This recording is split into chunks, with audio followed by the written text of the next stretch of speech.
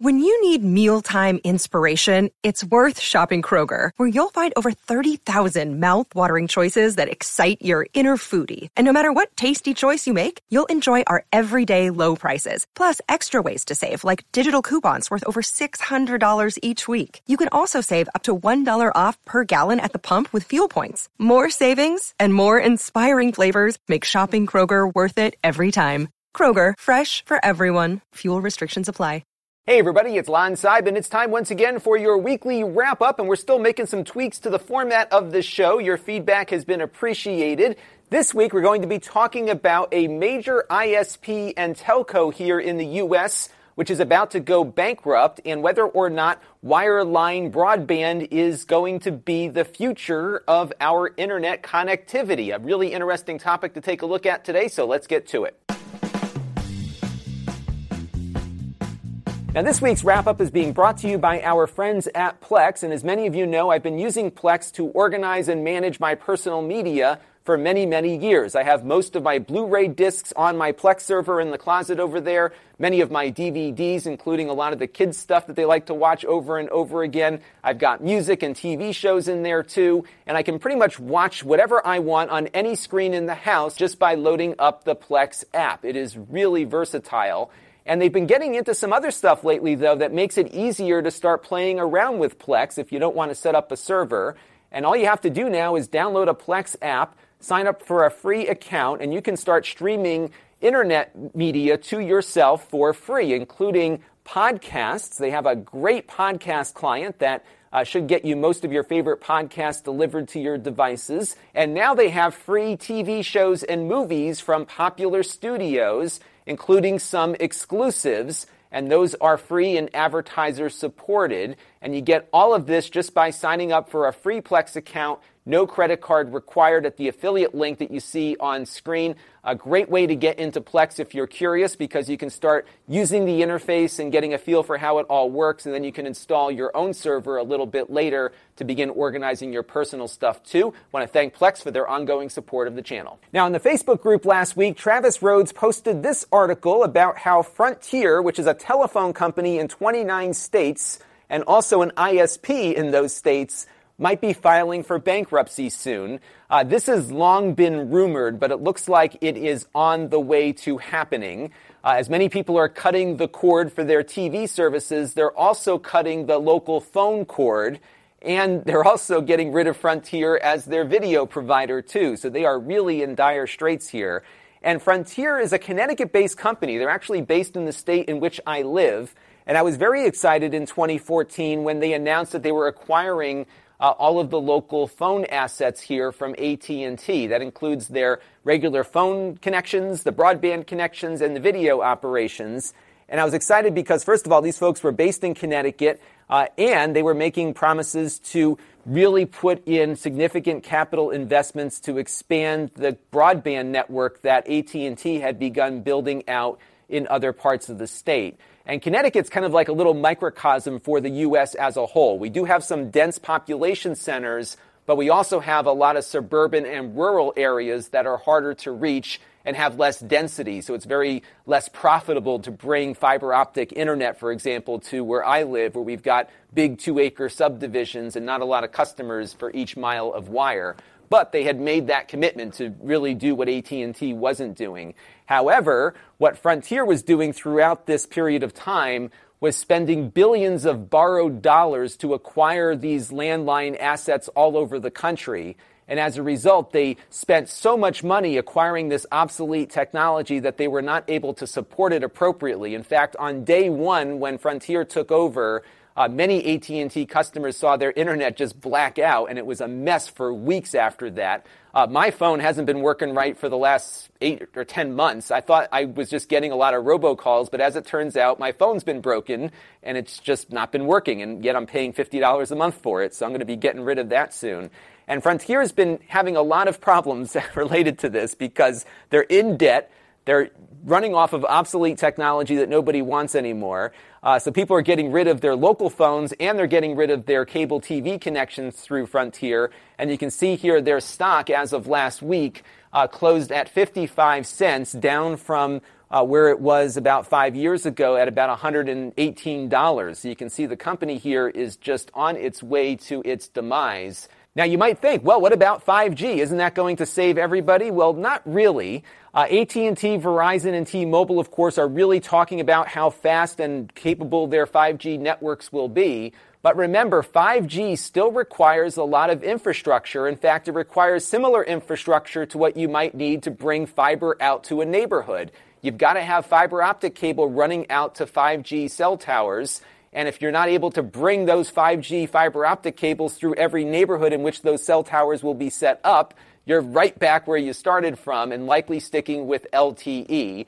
So if you've been sitting at home with lousy bandwidth like I am, getting all excited about this 5G, I wouldn't get excited about it at all. And in fact, what's going to happen here is there's going to be multi-tiers of 5G. And this article from PC Mag last year was really eye-opening, especially as it relates to 5G in rural areas.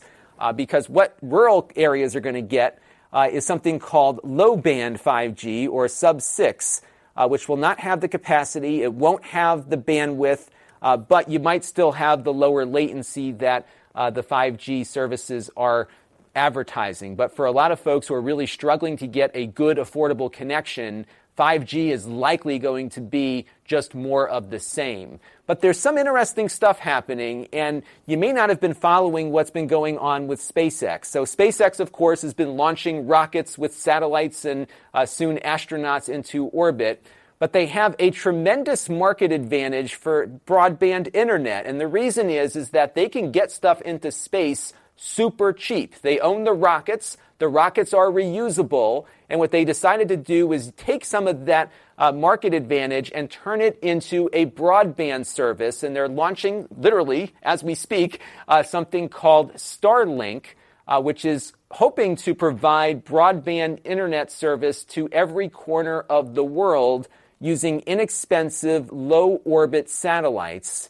And this is what it looks like. They're actually launching these things right now. There was a launch last week. There's been 4 launches so far.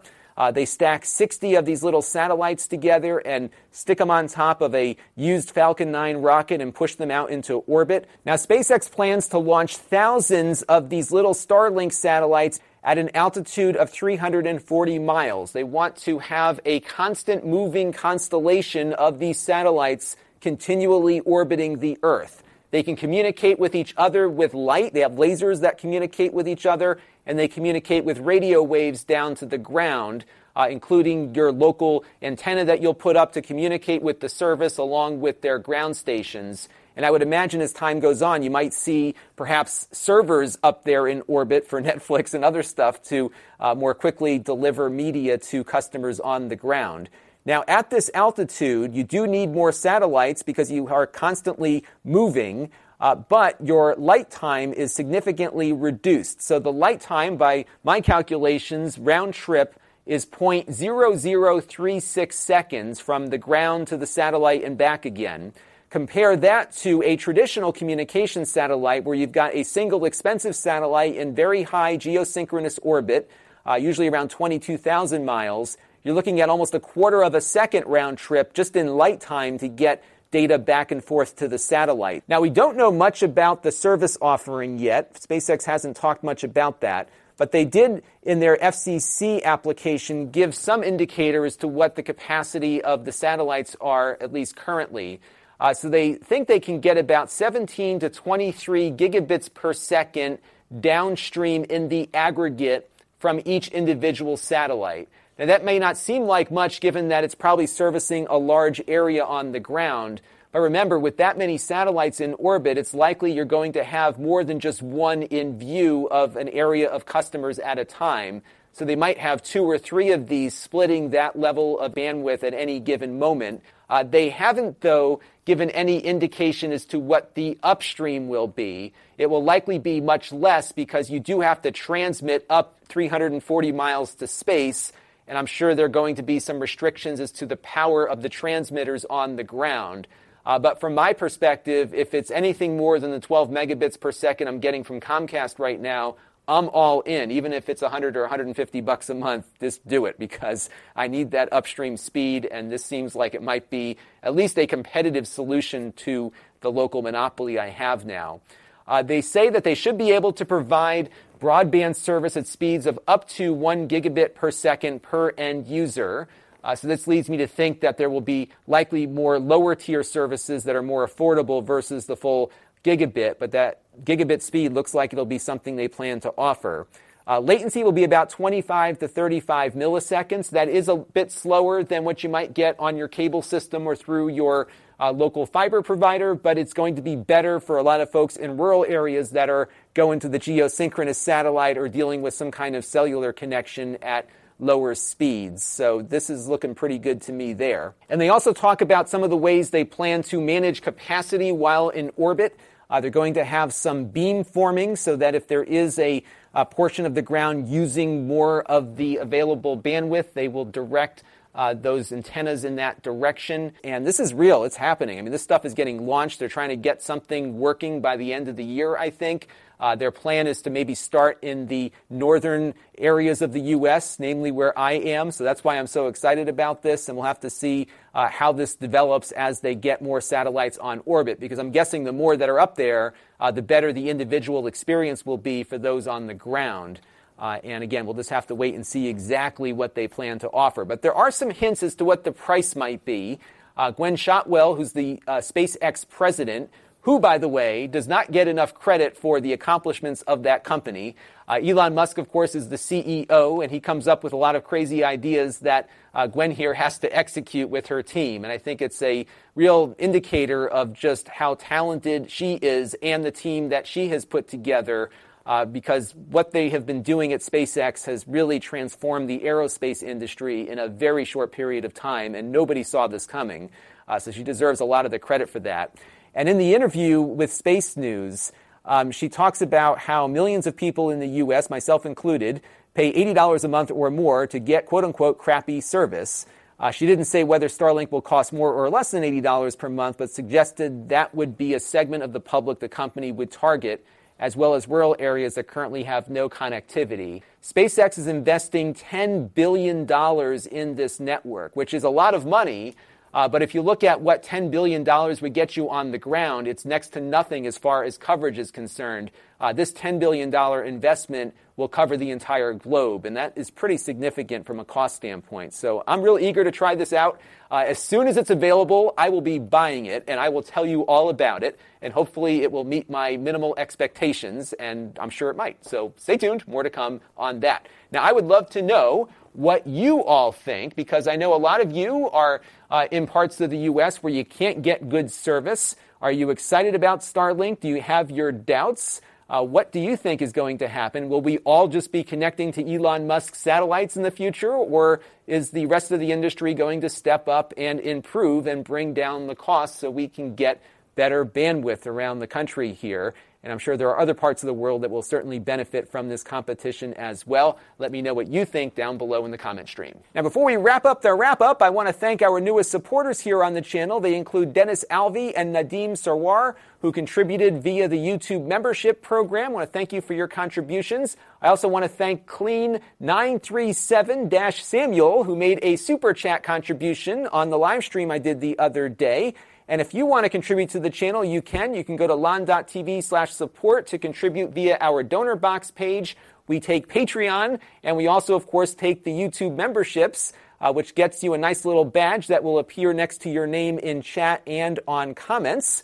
And I want to thank everyone who contributed this week, along with everyone who's been contributing on an ongoing basis, because all of those things equal channel growth. So let's take a look at what you might have missed this week on the channel. We first had my live stream as I was working on my Mister yesterday, and the main component of the Mister is a board that you can buy on Amazon for about $140. It's called the DE10 Nano, and in the live stream we looked at some of the things you can run on the DE10 Nano by itself, because typically Mister requires you to buy some memory and an I/O board, but there are things you can do just by buying that initial piece to get started, and we looked at a few of those things in that video, because what I was doing in the live stream was taking my Mister and putting it into a case, and I had to take the whole thing apart to put it in the case, so I figured let's take a look and see what that DE10 Nano can do on its own. On the Extras channel, we unboxed a couple of things, including the Motorola One Action smartphone and another one of those Ryzen laptops that you'll be hearing about in a couple of days. On the main channel, we looked at a low-cost Oculus Quest PC link cable solution. We also had a very popular video this week on HEVC 4K transcoding with Plex and some of the things you need to think about if you want to watch your HEVC content off-site and transcoding it. We also took a look at the Unihertz Titan. The traffic on this video really surprised me because this is one of these niche smartphones. It looks like a huge BlackBerry, but it's running Android. And apparently there is an appetite for this phone out there. I got a lot more views on this phone than I expected. So you can check it out in the video description down below for the master playlist for this and all of the videos that I just mentioned. So this week on the channel, we are going to be taking a look at low-cost Ryzen laptops. In fact, I think most of this week will be consumed by the 3 laptops I picked up for this series. And the reason I'm doing this is that Amazon suddenly got a bunch of Ryzen 5 laptops from a bunch of different manufacturers, all well under $500. And these laptops deliver a ton of performance for the low price point. But as you'll see, the 3 that we are looking at perform very differently from each other. So there's going to be some interesting things to see within each individual review.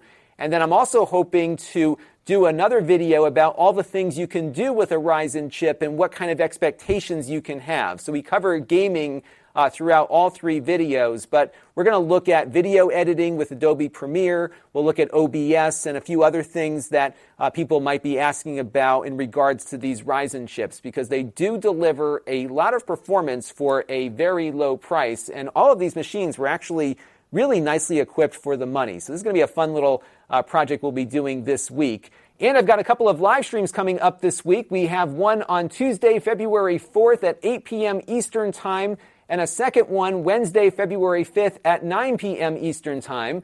Those live streams will be appearing here, but they will also be on the front page of Amazon as well. We've been doing some live streaming with Amazon over the last couple of weeks. It's been a ton of fun. So you can find me there, or you can find me here, or in both places if you want. It's totally up to you. And if you want to know on YouTube when I pop on, you can click on the notification bell, and that way you will be notified whenever I do one of my random live streams. We have other places you can watch me on, including my Extras channel, my podcast, the Snippets channel, which has components of this show, along with my live stream archive if you want to watch all the older live streams we've done. If you want to engage with the channel, you can sign up for my email list at lon.tv/email. We have the Facebook page at lon.tv/Facebook. We also have the Facebook group, which is just about to 900 members now, which is great. And I get a lot of great ideas for this show from there. And then we have my store where I sell previously used items that are pretty much brand new and just a little bit used. And you got one shot at it because there's only one thing of inventory for each. And if you want to get notified whenever those items go live, you can sign up for my store alert email at lon.tv/store alert. And that is going to do it for this week's weekly wrap up. Let me know what you thought of the format this week. Again, I'm experimenting all month with different ways to make the wrap up more interesting and efficient. And what we're doing now is front loading the content at the beginning versus the middle. So I wanted to see how that works out. And then at the end of the month, I'll compile all the data and figure out where the show goes on from here. We're going to have a Q&A episode next month incorporating your questions, so that is coming back. And we'll be, again, just experimenting to figure out what works best for viewers. And I really appreciate all the feedback that you've been providing me as we've been starting this experiment. Until next time, this is Lon Seidman. Thank you all for watching. Thanks for the feedback. And I'm looking forward to having the Ryzen Laptop Week coming your way very shortly. Until then, it's Lon Seidman. Thanks again for watching. This channel is brought to you by the Lon.TV supporters, including gold-level supporters, the Four Guys with Quarters podcast, Tom Albrecht, Rajesh, Logic GR, and Kalyan Kumar. If you want to help the channel, you can by contributing as little as $1 a month.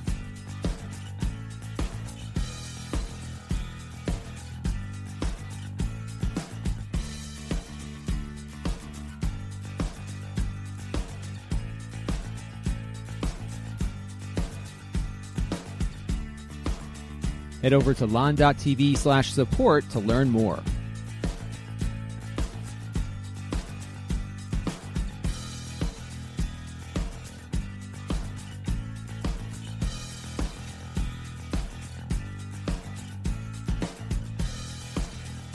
And don't forget to subscribe. Visit lon.tv/s.